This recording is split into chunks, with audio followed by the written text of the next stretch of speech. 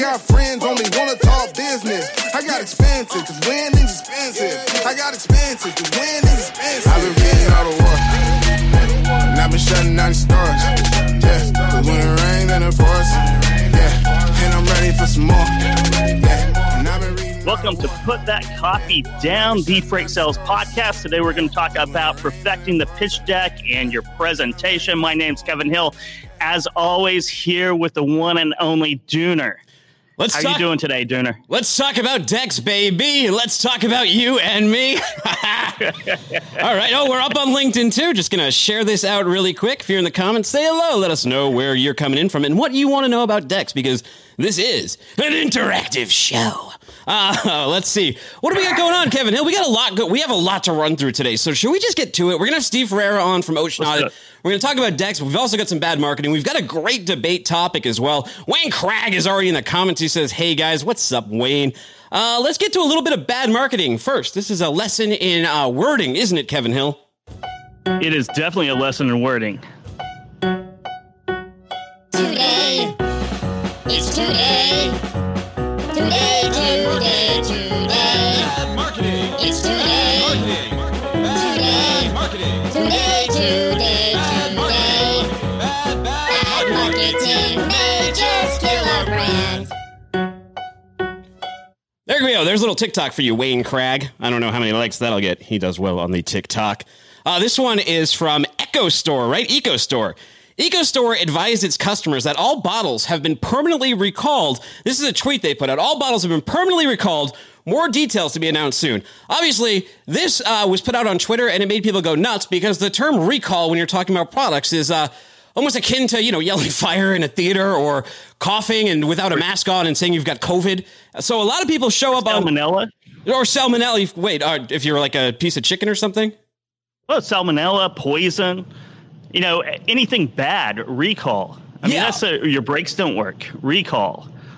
Yes, and this is a product. These are like skincare products and stuff. And they said permanent bottle recall. What they're actually trying to say was that they are doing this eco-friendly system where you keep your bottles and they're going to do a closed loop recycling system. So it was all in good faith. But the way this went out and the way people read it is like one lady says, recall, I'm using this laundry liquid for my newborn's clothing. Why are the products being recalled?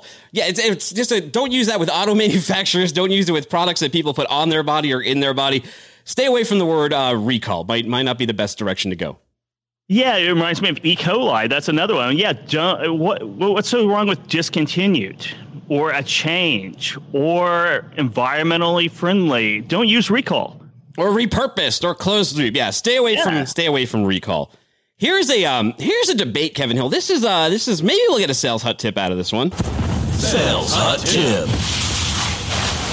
So, a gentleman by the name of Scott Lees, he writes on LinkedIn, saw this yesterday, big debate, a lot of comments, and he goes, when the CFO says everyone deserves credit for revenue in a company-wide email, I just want to reply all, but only sales deserves to get fired for missing revenue goals, right? Being sarcastic. GTFOH, with that noise, if you won't take on the same number and accountability. Folks in the comments, how do you feel about that? Should the company get praised for revenue in a company-wide email? Kevin, how do you feel about that? Yeah, I think the company, all employees of the company should be praised. But I do think that if sales numbers are down, then who gets blamed the most is the sales team. No matter if it might be a team effort or not really an effort, right? A team loss. The people who get blamed first are the sales team. But I can see both sides to this issue.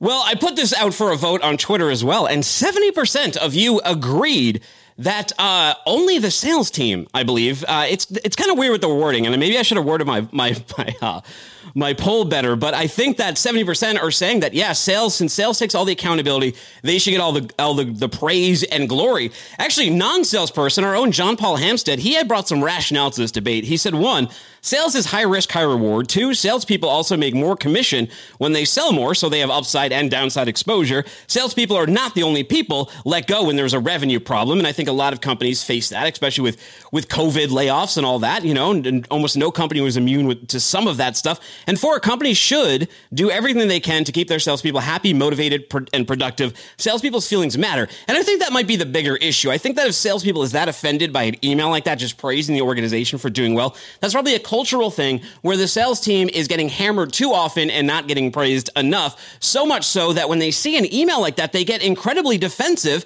and are like, wait a second, revenue's all due to me. It's like, well, first of all, you wouldn't have a product without that. You wouldn't have customer service. You wouldn't have marketing. You wouldn't have a founder without the CEO. There's a lot of different factors going on with the company than just you selling. But at the same time, Kevin, you and I have been salespeople, and you often feel like you're on an island and there's someone with a knife ready to play that executioner song anytime the numbers are down. Yeah, it's all about what have you done for me lately. So what you did 3 weeks ago, 3 months ago, 3 years ago, doesn't matter. It's what you've done today and yesterday. So there is that pressure. And as JP says, it's high risk, high reward. So you have to take the stress with those high rewards. You can't be an excellent salesperson, be a top 20%er or a top 1%er without dealing very well with stress and not worrying about emails that congratulate everyone for a great quarter or a great month. Or a podcast, great quarter, guys. Rhonda says, I agree with him. LOL. Rhonda, why do you agree with him? You in the comments, why do you agree or disagree that when revenue goals are made, it is wrong or right for the entire company to be praised? I am on team. It's fine to praise the entire company. That is internal marketing. That is keeping everybody motivated, with the caveat that you have to be careful with how your salespeople are treated. And again, that could be a telltale sign of other fractures within the system. It definitely can. So, it's as I said, it's high risk, high reward. I mean, if you're in sales, you are going to always have pressure, intense amounts of pressure on you, and you just have to learn how to deal with it. And the best way to learn how to deal with it is become really good at sales. If you're really good at sales, all the pressure just kind of flows off. Lisa Turville says, hi from Freight by Nicole. Hey, congratulations. I know you just broke ground over there. Lisa must be, employee number 2? Lisa, is that true? Ceci says, good afternoon. Eric Serta says, hero to zero. Absolutely, Eric Serta. Shall we get to the main event here? We got a lot of meat to dig into in talking about the perfect pitch deck. Yeah, let's talk about decks. So the first thing we did, let's talk about decks, baby. So the first thing we did, and whenever we do these, is we tend to put the topic out in advance. And we either do a survey or we put it out to the audience to get some of your feedback on what you're doing so we know how to model the episode. And some of that feedback came from a few of you. Chris Jolly, he said that he's using video instead of decks, and he's avoiding email. So he's making direct connections and doing his presentations. I don't know how much of that is colored by COVID. Chris, if you're in the comments, has that changed at all because of COVID? Did you previously do more presentations with decks and now you're just using the power and the leverage of video? I'm not entirely sure, but he's avoiding email. Michael Caney, our own Michael Caney, gave a nice sonar plug, and he favors simple and clean without too many slides, a theme that I think you, myself, and Steve are probably going to harp on in a little bit. We are definitely going to harp on this. The worst thing, they call it death by PowerPoint for a very good reason, because it's a handicap for the presenter in a lot of ways. It's distracting, especially if you have a lot of text on there. If you're trying to explain everything that you do, and a lot of times it's very feature based on their slide decks, and you find that your audience is reading your slide deck, not paying attention to you. And then if you have that, and I find that all the time when I'm going by slide decks with text, is that it's a handicap for me. I kind of lean on toward that, and I try to follow that pitch deck or that slide formula, and my presentation just goes off the rails pretty quickly. Yeah, and Steve's asking how he connects to the show. Steve, I call you at 12:25, like the invite says. Thank you, Steve. Steve will be on. He's raring to go. He is raring to go. He's raring to go. He's been messaging me, just raring to go. Yeah, I know. Well, he'll be on soon. So, all right, stop messaging me. You're coming into my feed, Steve. Thank you. I have your number, Steve. Okay. He says, please use that number. I have it, Steve. Thank you. I have it. Okay, Steve, you can join the comments now, too. We are live, if you would like to. So Michael Kinney, the one thing that he says here is I load decks with too many slides at the beginning about selling the firm. And I think that that's really fundamentally important. And you see a lot of decks where they just want to lead off talking about the company. We do this, we do that, instead of focusing on a solution or a problem. I think that's one of the highlights of what Michael Kinney had written here.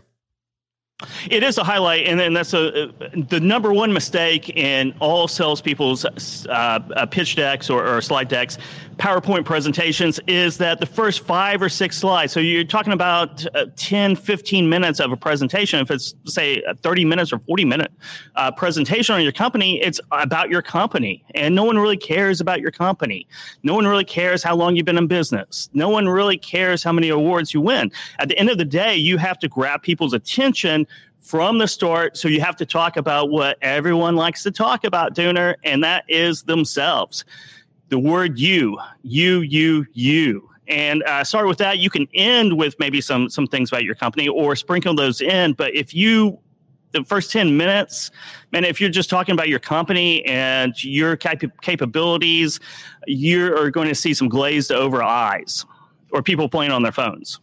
Brandon Bay, he does something sort of interesting, and I'm not necessarily sure I would recommend it. I would like some more insight on how this works for him, because he says that he likes to send his slides in advance. My question about that would be, how often do the potential prospects open those slides up, ingest them, and come up with the potential feedback? And Steve made a comment on that, Steve Ferreira, that he actually likes to hold his slides back because it's his superpower. He wants to drop that as the dynamite. When you have a slide deck as good as C4R's, then that's exactly what you do. I think we make a misthought or a misstep whenever we think the prospect is, or the customer, client, whatever, is going to sit around and prepare for the meeting, right? You should prepare as a salesperson to make sure that you're on point, but you should assume, and that's part of the curse of knowledge and kind of what we'll get into, you should assume that there has been no preparation. So you can break it down as simply as possible to have a really good, concrete message, which is a much better presentation than going in and assuming that your prospect or client or customer has done their due diligence on you. Now, Tom Curry, he says you have to do both. Not talking about the slides. He's talking back to our previous discussion here about praising the team. If it's okay to praise the entire team on revenue, he says you have to do both. You need to reward the promise makers and the promise keepers. One without the other doesn't work. Heather Martin says takes a team. Everyone's job plays a part to keep customers happy, from the sale, the service, and the receivables.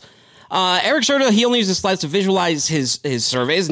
Great points about clients and what they need. That's Nicole Barrett. And Josh Holbrook says, I missed the beginning. However, I agree with praising the whole team because there's a lot of work that is done in the background for sales to work, depending on how siloed your organization is in sales.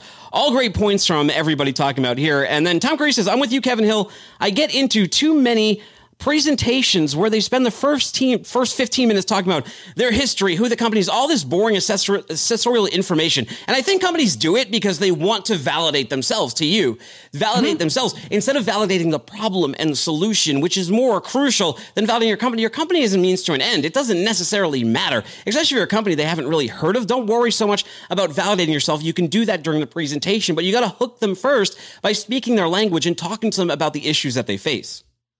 Yeah, you're exactly right. It's about building validation. That's the reason why it's done. And it's the easiest thing to do, the simplest, and what people know about, right? That they know about their company, and they know, and then they feel very passionate about that company and they want to share that. But validating or getting credibility is another way to say it. Is building credibility, but there's a better way to build credibility, and you just said it, Dooner. It's about the problem at hand. Being able to offer a solution to the problem at hand right off the bat, that builds more credibility than your company details, your awards, your achievements, how long you've been in business, or the founder's story. The providing a solution at the problem on hand right now is the best hook that you can do. TJ Knudson's strategy is using a shell template that stays on brand, but he can customize and create A/B versions of. He also likes a physical asset, and this is interesting. I think the on brand part is incredibly important, right? Keeping it on brand, keeping a great look to it. Mm-hmm. The only thing that can happen with templates sometimes is it can create a little bit of laziness where you put in some dialogue that may sound good for one client or something that's a little bit too generic and not specific enough, and lean into it. I'm not saying that he does that. I'm just saying be mindful of that, especially if you are managing other salespeople and giving them the template. A lot of salespeople can be very lazy with those kind of things. As Blythe points out, Blythe reminds sales to work with marketing, and she laments new decks being built. Marketing spending all these times on new decks, putting material in there, but then some reps stick with their age-old decks like it's their comfy blanket. And it is their comfy blanket, right? That's the reason why you stick with age-old decks. And it really depends on your situation. If you're going in for contract bids, really high-value opportunities that really need high customization, high touch points, high white glove service, like you do in Final Mile, then it should be a completely customized pitch deck for that customer. But if it's lower value opportunities, if it's something that's really rapid that you don't really have time to create a new deck for each and every opportunity, maybe you're doing multiple demos or presentations per day, via Zoom or Google Hangouts or Meet or whatever, then, you just tweak it just a little bit, but it really all depends on the situation. What about the physical asset? Does it waste paper or does it make the paper? What do you think about that one? Because I know personally, I get kind of annoyed when people hand me stuff at a meeting. I'd rather have it digital. I'd rather you send me a PDF. I'd rather have it referenced back. There's no way I'm going to keep track of any paper that you give me. It's going to end up in a drawer or the recycle bin, maybe even before you leave the room. No, I'm not that rude, but I just don't like a physical asset. But some people do like printing them. How do you feel about it? So some people do like printing them. For me, it wouldn't work because I would lose it. Not being disrespectful at all. I wouldn't throw it in the trash can, but I would lose it in 20 minutes because I'm a paperless person just because I lose everything. If it's paperwork, I'm going to lose it before, I can walk out of a room. Tom Curry says, how many 3PL decks include a picture of the U.S. map with a bunch of lines showing key markets, although saying they're experts in all lanes, and then a slide showing they have 50,000 connected carriers within the network? Most should all just share the same deck, no matter what 3PL you're selling for. Yeah, I was hearing this pitch from this girl who works for TQL. She was doing a pitch, and she's like, "Yeah, guys, contact me anytime. I have trucks in your area because I have trucks in every single area. We do a great job wherever." And it's like, first of all, you're with TQL. Second of all, I don't care what company you are. That's probably not true. Like, you got to lean into your network strengths, and just saying you're broad and good at everything means you're probably not that good at anything. Yeah, like we always talk about, pick your niche. The niches have the riches. And that's my motto. And go with what you're good at. Go with what their problem is, because their problem probably isn't that they need trucks everywhere. They probably need trucks in 3 or 4 different locations. So concentrate on that. And to answer Tom's question on what percentage has those maps and those lines and 50,000 carriers, I would say 99.99% of 3PL and freight brokers pitch decks have 1 or 2 slides that address that. Chris Jolly says they're always all good at everything. Chris Jolly says he is the best at everything. Chris, you missed it. I asked in the beginning. We read one of your points first about sending video instead of actually doing pitch decks and avoiding email. Did you used to send pitch decks before the pandemic? Was my question. Now that you're in the comments, maybe you can shed some light on that, or how videos worked for you better than doing pitch decks. We're very curious about that. But moving forward, John Brewer, he said that he agrees with Michael Caney. Have it succinct. Use that Kawasaki method, that Guy Kawasaki method of the 10, 20, 30, right? Which is 10 pages or less, 20 minutes or less, and never lower than 30 font, which means you can only put so many words within that page. Exactly right. The less words, the better. And that's my motto. I try to stick with images or graphs. And so basically, if I were to send out my pitch deck after a meeting or a presentation, it probably wouldn't be very useful for handing it out or passing it along to a leadership team or decision makers, because there's very little about the story or about what I'm talking about on there. There's a few key statistics that I'll talk about or graphs, research that we've done, but I don't load it up with words. Well, here's the thing, too. When and going back on that point, like, for example, Rob Rusi says, cast a small net with specific strengths. Don't tell me you can do everything. And to further that and to kick that down the block a little bit further, if you say you're good at everything, that means you haven't done a ton of research on what we do and what we're bad at, right? You're just saying you need to narrow in on what people are good at. You need to solve a problem, not every problem. Yeah, if you say we're good at everything, that means you've done no research. You have no idea what their focus is. You haven't prepared at all. You're just going in with your generic deck that 99.99% of every other 3PL or freight broker that walks into that office or has a video call with this shipper is doing. So you don't stand out at all. To stand out, you have to have the best solution for the problem at hand. And it's better to know that problem before you get on a call or walk in that room. But if you don't, then you need to find out as soon as possible what exactly they're looking for today. Chris Jolly says he has never used a pitch deck. He only types out an email afterwards highlighting our conversation. Maybe we'll convince him otherwise after today, after he hears from from Steve Ferreira. Chris Jolly says video has been huge. I can tailor it directly to the content instead of a generic message. Yeah, and it can be quicker than having to do design, especially if you're not that great at design work. It can allow you to still use some strengths while not having to worry about putting this, some really ugly sort of Photoshop thing. I know people in freight aren't the best art directors in the world, and a lot of times when you see freight people try to go rogue and do their own Photoshop and their own graphic work, it looks like they went out and did their own graphic work, right? John, it really does. John Brewer. It really does. It looks like something I would do, which I'm a horrible designer. So I try to make my decks as simple as possible because I am a horrible designer. John Brewer, he says that he agrees with Michael Caine, like I said, but he said one thing he sees is that most decks he's seen, the rep typically skips the majority of the slides. Yeah, that drives me nuts. Cut down your deck. Anytime you can cut something out, anytime you can make it shorter, make it shorter. It's like that old saying, if I could have if I had time, I would have written a shorter letter. If you had time, make a shorter deck. If you're skipping things, it just creates an unpolished perception to the person that you're presenting to.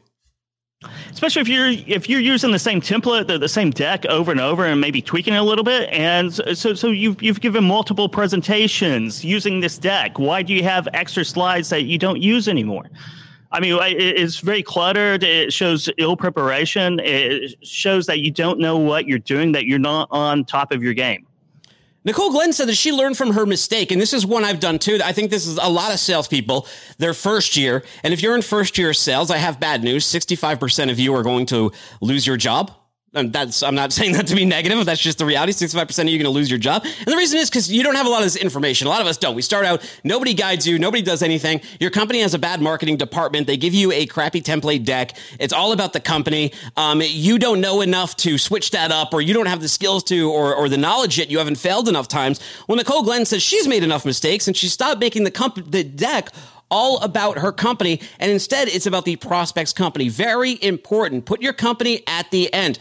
Talk about problem and solution, talk about the prospect's company, and then talk about your fit and how your company works at the end, and then also introduce your team.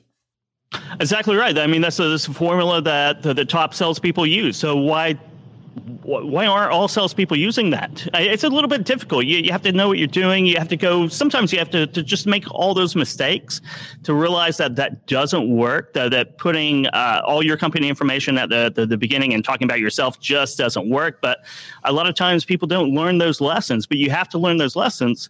And once you get to the point, and Nicole Glenn has the right idea, it's talk about their company. Talk about anything but yourself.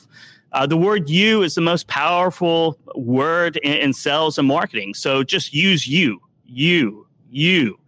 Try never to write I in anything, just you. Nicole Barrett says she doesn't use decks. So maybe we'll also convince her. Maybe we'll make a couple converts after this. Zach Coldiron says, late, but the world heavyweight champion of freight has arrived. Happy hump day, everybody. We need to have Zach Coldiron go against Matt Hennig in the Squared Circle. There are two they're actually wrestlers who follow this show and follow freight content. Two professional wrestlers that follow the show and do sales for transportation and logistics companies.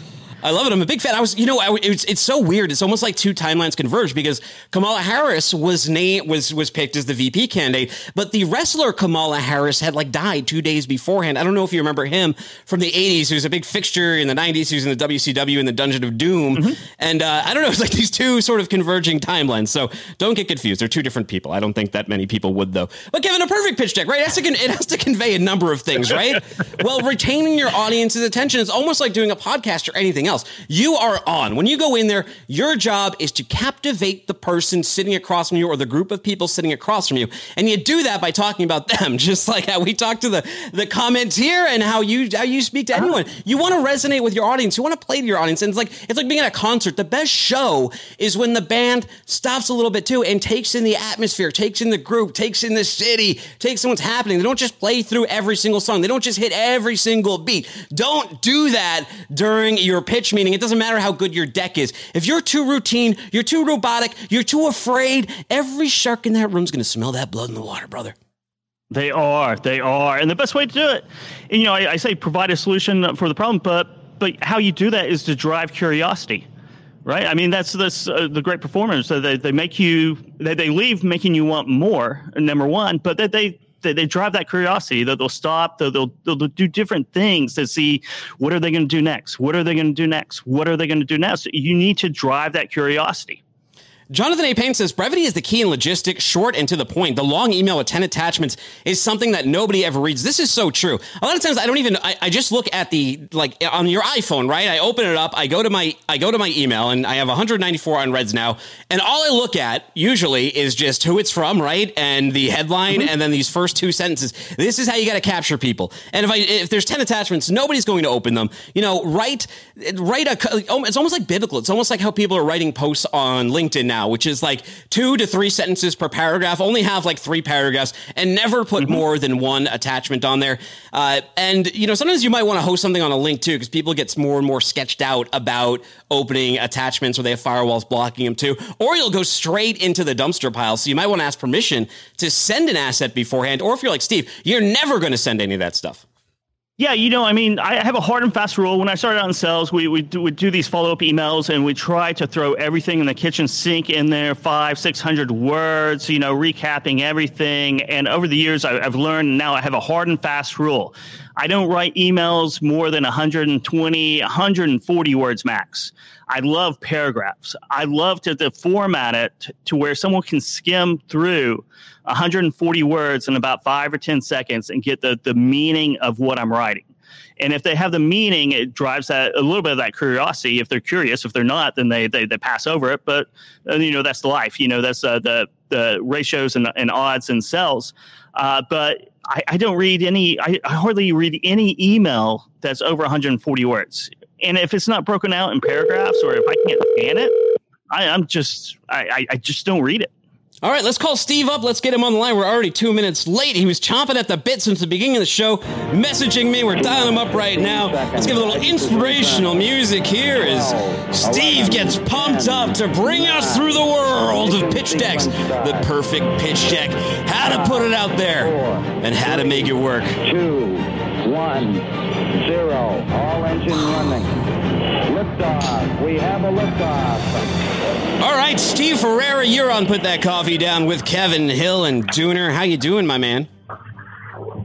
Tim, it's so great to hear your voice and be here today. I'm really thrilled. I'm doing well. How about We're doing great. Are you in like the whole ship or something? I'm looking at your call-in graphic. Are you? Where are you? A submarine? Oh, you mean my graphic? No, that was actually a cruise that the family took, and we thought it would be a pretty cool headshot. Oh, awesome, man. I like the picture. Yeah, no, it looks great. It looks great. We're going to give you a chance to do your elevator pitch, though, so let's get that going. You got 30 seconds or less to pitch yourself, Steve. Here we go. Come on, Steve. Okay. So put that coffee down, and I am so pleased to be here talking about pitch decks. And I just have one value proposition to everyone out there. Do you want more money? Do you want to change the economic hardships of COVID? I have the solution. Closed. There you go. Oh, wow. Wow, he's got the solution. Short and sweet. He's got the answer to the pitch deck. He's got the solution. He's got it all. I want the solution. Give me the solution. That's good curiosity, at least, right? I didn't know we were going to do a sales throwdown, but I believe in brevity, and it's really important to be here today to help my audience and your audience to achieve the important changes and challenges that they're going through in post-COVID. So I thought it would be great to, but I was a little confused, though, when you invited me on. I didn't know why you quite wanted me to talk about pitch desks. I don't know if you have my first graphic. Oh, yeah. I think we have some slides here. It's got the pitch desks in 3 easy steps. Let's take a look at that. What are the steps here? Identify pain points. Desk says it needs. That's a really nice looking desk, too. It's similar to the one I have that I got from, I believe, West Elm about a decade ago. It's held up well, Steve, but I haven't pitched it into the ocean. Find out ways to lead the desk to ask you to pitch it, and pitch it so it flows to the top and bottom, allowing every layer of the ocean to receive a personalized desk. Steve, is the philosophy for pitching desks the same as one for pitching decks? Oh, you mean this wasn't about pitching desks out of an office building into the ocean. It was about something else. I mean, look, Steve, we can take it any direction you like, my man. Obviously, a little play on words, but I think that one of the things that I do in my scope of stewardship here at Ocean Audit is try to explain a message in a very simple way. But I think there were really five main components. But obviously, in this particular slide point, I put together for you guys. For our audio listeners, it says Easy Pitch Desks, DESKS, in 3 steps, and it shows desks flying out of an office building into the ocean. And my steps on pitching a desk are to identify the pain points. Obviously, the desk says it needs to be pitched. Find ways to lead the desk to ask you to pitch it, and then pitch it so it flows to the top and bottom of the ocean so that every layer of the ocean, i.e. organization, receives a personalized one. So my ability to pitch the desks is what I thought you wanted me to talk about. But, I get it. I'm sorry. I did have a backup to the program. If we'd like to talk about pitch decks, then I'm ready to start that part of the program as well. You got it. Let's do it. How do you make, what goes into making a really good pitch deck? Start at the beginning. I think that there are really 5 key issues that one has to look at before they even sit down to consider a good pitch deck. Now, keep in mind, right, obviously there are 2 types of pitch decks.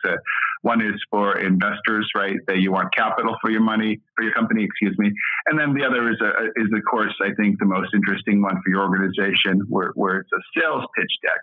And I think that when you start to think about pitch decks, you have to think about these 5 items. Really, number 1, what is the big relevant change or problem that you solve? I think that's one of the first and foremost issues that you have to get out on the table. I think the second one is, how do prospects win or lose in today's world? What are the buyers evaluating? And I think third is, what's the promised land? What awaits your prospect if they go through your pitch deck? And I think fourth is, does your deck address these so-called magical gifts that the prospect will receive?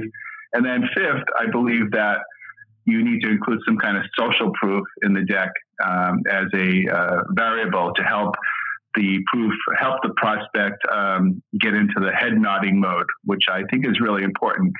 But before we talk about another component of my deck, I wanted to talk about something I think I've heard the audience say, and talk about bullet points, and people read them off. To me, I have a 10-page deck, and oftentimes I stop at the 5th page because I've already had the audience nodding and saying they agree with me. So what's the point in taking them through the other 5 pages if I don't see any relevancy to it? I believe that you can sometimes lose or oversell yourself. And I think that if I was to leave you with one common thought when you're looking at your audience, and be it a Zoom or just in dialogue, when you make the comments, are you with me? Does this make sense to you? And if you see people nodding affirmatively, let's say you're on slide 2 and you've got 2 or 3 other bullet points to cover, move on. I mean, if they've already agreed on those points, there's no need to start kind of, retreading the tire, so to speak, when they're ready for some fresh rubber. So those are some of my initial. Well, hold on a second, Steve. Hold on. See, if you ask my wife, a lot of times, I'll agree to things by accident because I just nod my head when I'm only half paying attention. So what happens if that happens in the pitch meeting? You just get some wrong reads out of the room from the people who are just nodding along like me.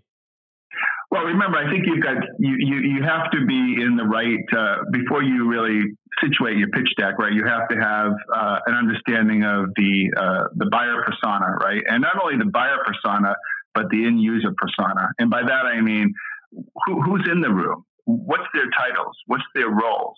How strategic are they to making to your getting a buy-in decision? Do you have the key boss in the room that's going to be, really leading it, and then he's got his other silos in the room? So I think you have to kind of look for and understand the buyer personas. So if they're satisfied, there's no reason not to move on. You're exactly right. I think that's one thing that a lot of salespeople do is that they get either nods or buying questions, and they keep on going with their presentation. You start getting buying questions, and it's time to move on to the close or agreement or the next steps. There's no reason to go through your entire slide deck if by the third one they're agreement to you and they want to move forward, stop the presentation and go to the next step, whether that's close, another meeting, what have you. I do have what I really like about your pitch deck. You posted on LinkedIn a few weeks ago, and I really like it. It's the simplicity of it. It doesn't really get into too much detail. It's a very simple concept, and you keep it very simple. And I know that's a struggle for all of us. There's the famous quote that Dooner said just a few minutes ago. If I could have if I had more time, I could have written a shorter letter. What's the key to simplicity? I think that one of the things that I like to focus on is I think buyers will always determine their own pathways to their end goal. And I think that you have a tremendous ability with a pitch deck to fundamentally alter their the influence that you have on them before they finalize what path they want to go on. I mean, they may have a path that they want to achieve savings, which is a very generic path. But if they get the savings from, let's say, a global air freight audit or a global customs audit or a global ocean freight audit, such as I do, it's a more narrow and specific bandwidth. So I think that, by fundamentally altering the buyer's mindset with the pitch deck, you can use context to elicit an even bigger buyer behavioral change. Well, Steve, we have an example too. So we're speaking so much about it. Let's actually get a visual up for people too. Let's walk through this deck a little bit so we can give a living example of this deck that Kevin referenced. I believe we have slide 1 in the back, and is talking about working capital recoveries from ocean freight, right? Finance, logistics, post-COVID, cash, playbook. Why the title? Why is that page 1?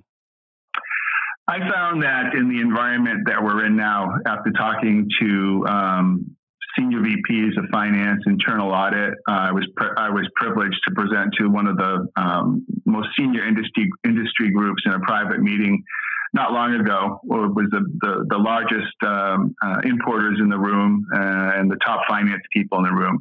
And they all are striving for post-COVID cash. They're all looking for a way to recover. And I just felt that by designing a playbook for them, that would help me get into the persona that they were signifying, the fact that they're willing to look under every rock now for the recoveries at hand. That's the reason why the title. The reason why finance/logistics is in there is I believe that one of the biggest problems in pitch decking is that you are pitching to these various silos. For example, you may have a logistics silo, a finance silo, a merchant silo, a product development silo. And you need to find a way to cross-pollinate these silos so that the doors, or there's a ladder or rope that you can swing between one silo and another. Otherwise, if you get buy-in from one segment, one buyer persona, the end user persona may decide that, my boss said yes, but I'm really not going to cooperate fully here. So I think you really need to look at that, and that's the reason why I came up with that concept. So that's your title. Steve, that's a really good point on incorporating, building a title, incorporating customer feedback, things that you learn in the meeting, intelligence, basically market intelligence, and fitting that back into the pitch deck. And Dooner and I were talking about still old pitch decks that people just use and use and use. But you're in meetings, you're in presentations, you're getting questions, addressing those questions in the pitch deck, and incorporating it, having a living organic is key. And to go to the first page, if we can go to the next slide, if we have it, I'm not sure, but number 2. Yeah, slide number 2, and I think this is the one where it builds curiosity. I can't read it on the teleprompter, but I think it does. It's on your sheet. You negotiated great ocean rates, then you gave your vendors an additional 1% more. What if you could get that 1% return? So yes. What are you doing there, Steve? Well, I'm creating curiosity. I think that one of the things that these internal audit and controller and CFO types are looking for, they're looking. I had a conversation with one of the major airlines recently, and they said, "Steve, you got to be able to produce at least 100,000 for us. We don't want 5,000. We don't want 10,000." And it's really interesting, right? Because organizations need every last bit of cash, but I have 17 of the Fortune 100 as clients. So my clients are looking for the big ticket retail. And I use that in quote, meaning they're looking for the big sale. They're looking for the big bang. And so by looking at my buyer persona and understanding that my clients spend tens of millions of dollars in sea freight, a 1-2% recovery of that is very, very significant. And they never knew what they never had. So it intrigues them to push the envelope a little further to get more into the deck. Makes perfect sense. So, and then you got to further that along. So you're doing your discussion here. You're sort of identifying, you negotiated the great rates. You got that 1% more, and then you got to further. You got to kick that can down the road. So on the next slide, you're talking about how ocean freight is problematic. There's operational issues, right? There's freight rates and there's invoice inaccuracies. What kind of context and color do you put that? Because you don't just put that on the screen, Steve, right? Your job now is to sell that page. Well, what I want to do is I want to lay the stage and let the because there may be there's a lot of dual decision making in any major organization, right? You're not just necessarily going to have one person say, yes, that's okay. I think what I'm trying to do in my ocean freight problematic slide, I lay out the three things that are the most crucial in today's environment: operational issues, freight rates, and invoicing inaccuracies, because of the fact that people are doing more with less. So because I'm laying out number 1 and 2, I'm transitioning to the fact that their logistics team is so crucially important that they are fixated on developing operational and freight rates to get the products in at the right place at the right time with the right velocity. And what they're less inclined to do well is manage any inconsistencies in invoicing. So I've set the stage here to tell a CFO or controller that, hey, your team is really super on number 1 and 2, but perhaps they could use a little bump up on number 3. So you painted the picture, you've driven curiosity, you've painted the picture of the market conditions or the industry conditions. What's the next step, Steve? Well, then I go to the next slide and I talk about just how strategic, how huge the problem is. And I talk about how beneficial cargo owners, shippers, and consignees will lose $5 billion to inaccuracies and overcharges. And so I give them more of a quadrant for what the potential loss is. I don't yet boil it down to what their specific loss is, because I've already kind of done that with my intro slide number 2. But I think what in my, one of the things that I'm pioneering now is using video and audio within pitch decks. And this is, I think, really cutting edge stuff. And if you look at my 5th and final slide. Yeah, let's bring this up. It's invoicing inaccuracies. And it says, Soren Skew is CEO of Maersk Line. Maersk Line is the #1 container vendor by TEU shipped in the world. Should I hit that little audio clip? You put a little audio, you make it a little interactive, don't you?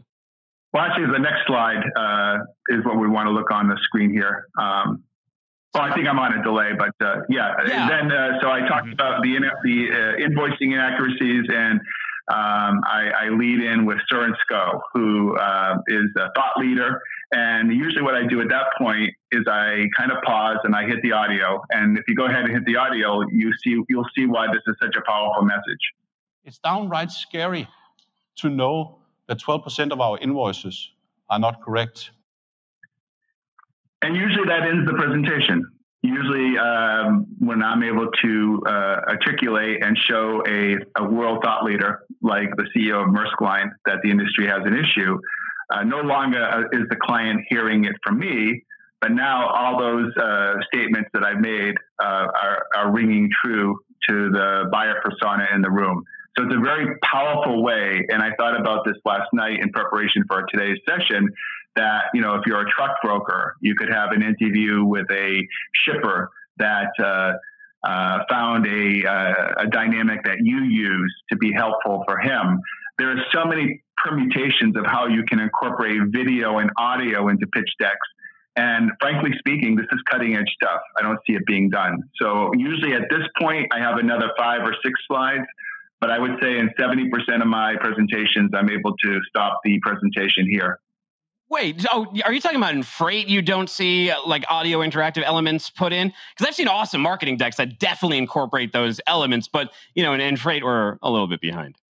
I'm just saying that generally speaking, the standard pitch deck that a freight forwarder, someone in ocean freight, it might be different in some of the 3PL or 4PL and the domestic truckload industries that you spend time covering. But in my particular industry, I don't see a lot of use in pitch decks of video and audio. You put together a slide here also. It's what is it? Pitch decks, not poop decks. I'm not even sure where you go with that one, Steve, but pitch decks, not poop decks. And you outline some of your core criteria. If you can bring that slide up, and Steve, can you walk us through these bullets you put on here, your fundamentals? Well, sure. I'm a little bit play on words, obviously, poop deck being the highest end of a ship. And I think a poop deck is something that's actually very, complementary, right? It's the raised end of the ship. It's the end of the ship, the poop deck that gets the highest attention. And so we want to move from just pitching desks to being really proprietary in that buyer persona mindset. And that's why in my bullet points, I talk about know your buyer persona, but I also talk about know your stakeholder persona, because they can be very much two different personas. And I think that if you understand those personas, you are then it then enables you to capture 70% of what we're looking for in pain points. In other words, in general, before you've been walking in, even if you know a very minimal amount of detail about the persona, you at least have an idea in general of that industry's or that company's pain points, assuming you've done your research well. So I think that by putting in some interesting, what I call derivatives, like, for example, my Soren's Go speech, I think it enables you to gain 20% of the pain elements that you might not have realized, and you can see how well they resonate, based on, your audience's feedback. So I think that, my opinion is I'm kind of a 90-10 guy, right? I want to go for trying to cover 90% of the pain points that I understand or I believe from my research that most of my clients have, so that I can support their vision for moving the ball forward.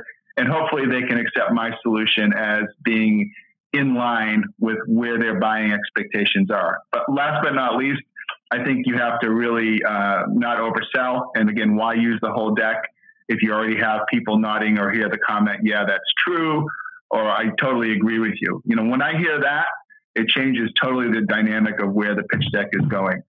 So I think that, what I try to do at Ocean Audit and my stewardship as a thought leader in this topic is I try to make the pitch decks an experience, not a PowerPoint presentation.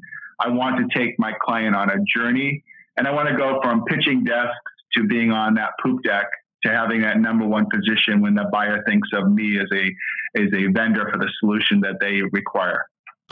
That's fantastic, Steve. So let's inform our audience here. Let's give them some tips. And I think one thing, incremental change. I always like incremental change. What's the one thing that most people can do to dramatically, one simple step, the simplest step to really dramatically improve their use of pitch decks? I think the most simplest step, and I honestly believe this in my heart of hearts, is take a look at what you have now and eliminate 50% of it. Clients want less. They want a little bit more focus on how you're going to solve their pain, and not what model XYZ can do, or the fact that you increase the Dayton LTL service area by 500 square feet. Now, Steve, knowing the persona is also knowing the problem, the issues they face with their point of view, where they're coming from. But for people a little bit unfamiliar, maybe we're getting a little bit ahead of them on this persona term. So how do you identify our persona and build around it? I think what you have to look at is on the buying persona, you have to really, LinkedIn is a great tool. And of course, just, referrals and word of mouth in terms of who the decision makers are at Fortune 500 companies. I think LinkedIn is a great source because you can look at somebody's background and see how analytical they are. how much they've done on, if they're a black belt, where are they approaching it from? Are they somebody that's, been through a domestic transportation company and matriculated over to an international? Is it vice versa? Do they come from an admin role? And I think you have to look at those personas and you start to craft your deck. Because I'm really, if I said the second major thing that would be helpful is one size does not fit all. So you really have to look at all the matrices of where these buyers and stakeholders are coming from and where they've been. I would agree with that. That's it. Putting context to it. So in summary, Steve, you gotta solve the problem, right? You gotta be succinct, especially from the desk point of view, but in terms of a speaking point of view as well. And you gotta know who you're talking to. It's almost like just a more advanced and visual aspect of a cold call in some senses that you want to. You always want to kind of get to the point of things, don't you? I think you do. I think that one of the things that will help your audience a lot is if you sometimes it's unclear in terms of who you should really structure wanting to articulate your pitch deck to. So I always believe that there's a kind of a safety valve. If you pick 2 or 3 people in an organization, perhaps in different silos, let's say in finance or logistics or supply chain, I don't think there's any harm in crafting separate messages to all 3 of them, as long as it resonates with where you want to go and how you want to solve their overall pain. So I think that if you can make it a little specific initially, and then you kind of start to team build around that deck and the other silos can talk to one another. Well, Steve, you just pitched our audience. So how do they go and learn more information about you and Ocean Audit? They can certainly look us up on Steve Ferreira on LinkedIn. My LinkedIn Live persona is OK Boomer Live, and you can follow me on LinkedIn and at oceanaudit.com. Steve, thank you for being open, honest, and sharing all of your insights on how to make a deck. I hope your competitors were not listening. I think I got a strong couple years advance on them, so no worries. And it's been a privilege to talk to you guys. Thank you so much. Thank you, sir. Take it easy. Thank you, Steve. Bye. Wow, a lot of poop talk that time. I know, right? It was a lot of poop talk, and sending desks into the ocean. Those were really nice desks, I must say. That was great insight into Steve. And some of this stuff, it's like it's not that complicated. In fact, in a lot of ways, it takes more work, right? Like anything, it takes more work. You have to identify the personas. You can't just use the templates and everything. But in terms of crafting the deck, you don't have to make 45-page decks, 50-page decks going crazy about it. What you're really trying to do is just crystallize the information, make it as succinct and as ingestible as possible without overloading your potential prospect with too much information or with too much, what is it? Right? Exactly right. It goes back to the curse of knowledge, right? You have all this knowledge that you want to impart, but if you're not abstract, simple, concrete, it's hard to communicate that to your prospects, and you need to break it down as simply as possible. So the 50-page the 50-page slide decks are easy but complex, right? The 5 to 10, like Steve just did, are very simple but very difficult to do, and you find that a lot in life. That the simple things are often it takes a lot of trial and error and breaking down the complexity, and that's the most difficult part, and it takes a lot of practice. Brandon Beaton, he replied to your post that you put out. Sheena Dave, she says, less is more, keep it short. Discovery the executive priority and solve the problem. That's Melanie Griff. And Corey Albert says, Tuner and Hill. Hey, Corey, thanks for joining us. Ed Rasky says, if you use more than 2 to 3 sentences, your email will get deleted more than likely. I agree. And Amanda Miller says, I heard that. I'm not sure what she heard. I've said so many different things. Brandon Beaton, by the way, he says, to teach is to learn twice is one of my favorite quotes. I think anyone with extensive knowledge can find themselves getting too granular. The key is to know to know your audience and deliver the information that specifically matters to them. And I had a professor who told me that that to know something is to be able to teach something, and to really understand something is to be able to convey it back to someone simply. It's not a bunch of high level jargon. It's conveying the information. It's really difficult work. I do a blog post here for the sonar.freightwaves.com website each week, and it's kind of Freight 101. And we can talk to our audience, we can talk to each other in a very abstract way about the the trucking markets and logistics and all the terminologies and idiosyncrasies. It's very easy to do, but to sit down and write an article, maybe, the difference between the contract and spot market for someone who's outside and breaking that down to the basic level, it is difficult work. It makes me really think about things, but it allows me to understand the basic principles so much better. So teaching and writing those one-on-ones have helped me tremendously. We're going to draw a book in about 2 minutes here. So if you're not on our book list, just write book it in the comments right now. I will add you to our drawing list. We have a couple more comments to get to. Bradley Palmer says, great topic, recalling one of the difficult concepts explained in 30 seconds. He's talking about wormholes. Somebody explained wormholes in 30 seconds. Now, you can imagine that's a challenge in and of itself. I actually got to watch that video in 30 seconds after the show. I'm going to find out how wormholes work. Jamin said, had a great convo with Jeff Lerner about the art and beauty of simple messaging. Stephen Elliott said, we have great topics and guests. Well, thank you, Stephen Elliott. We appreciate that. Randy Hudson said, thanks, Kevin. This will be great. I can certainly get long-winded and provide a long answer to a short question, telling people how to make that watch, right?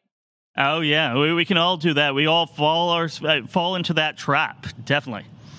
Eric Sertis said, I'm excited he didn't have a meeting planned. Yeah, he's in the comments. Thanks for joining us. Tamara Jackson says, book it. Ed Rasky says, book it. You guys are going to be on the list when we draw in just a second. Here, get your book ready, Kevin. TJ Knudsen said he tends to use analogies and comparisons. I also emphasize keywords or concepts with his voice and hands to push what I feel could make sense. I feel like I do that quite a bit too, TJ. We are similar. Amanda Miller says, this topic could not come at a better time. She must have to pitch sometime in the very near future. Don't you, Amanda? It sounds that way, doesn't it?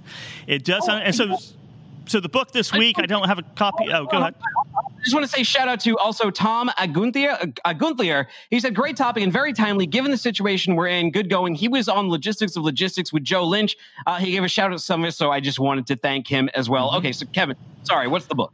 The book is made to stick. I don't have a copy of it on me right now. I have given away all my copies. I need to get another copy for myself, but I'm going to give that away. What I'll do is post out the 5 principles of what makes a sticky idea. The sticky idea, like a grid presentation, you leave the room, and whoever you've been talking to, whether it's a client, customer, prospect, they remember that conversation for a long time.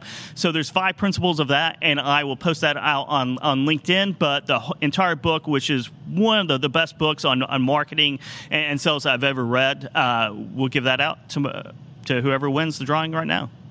Amanda Miller has to pitch in an hour. All right, let's draw the book. Drum roll. And the winner is number 58 on this list. Who is number 58? It is Justin Smith. Justin Smith, you have won a copy of this book. I don't know if he's in the comments here, but if not, we will communicate with you on LinkedIn and we'll get that out to you. What's the book next week, Kevin?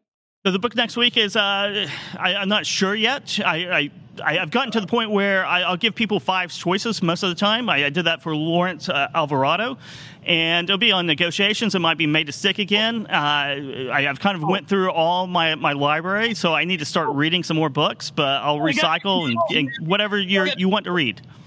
We only got 90 seconds. All right. Okay, so... All right, coming up, freight forecasting is at 4 p.m. What, today or is that tomorrow? That's tomorrow. We got the, what's it called, midday market update tomorrow. Today is Freightonomics. That'll be on at 2 o'clock. Stick around for that. Anthony and Zach will give you all the talking points you need for your next freight sales call. You can find this show by looking up Freightcast on your favorite podcast player of choice. And also on there, you'll find every single FreightWaves podcast, including the midday market update, What the Truck, every single show we do. And great quarter, guys, which you guys did yesterday. You can find Kevin Hill at Kevin Hill CL on the Twitter or Kevin Hill on LinkedIn. Keep the conversation going with him. You can find me at Timothy Dooner. That is DOONER on the Twitter or the LinkedIn. Freightwaves Carrier Summit coming up the 19th and the 20th. Go to live.freightwaves.com for details. Kevin Hill, take us home, man. Yeah, it's everything about this episode is keep it simple, stupid. Kits, keep it simple, stupid. Don't get complex. Very simple. Paint the picture. Do a great slide deck and take it home. Close more deals. Make more margin. Well, thank you to Steve Ferreira and everyone in the comments today for joining us. We really appreciate it. Thank you for joining us for another great episode of Freightwaves Put That Coffee Down. We'll catch you on the flip side.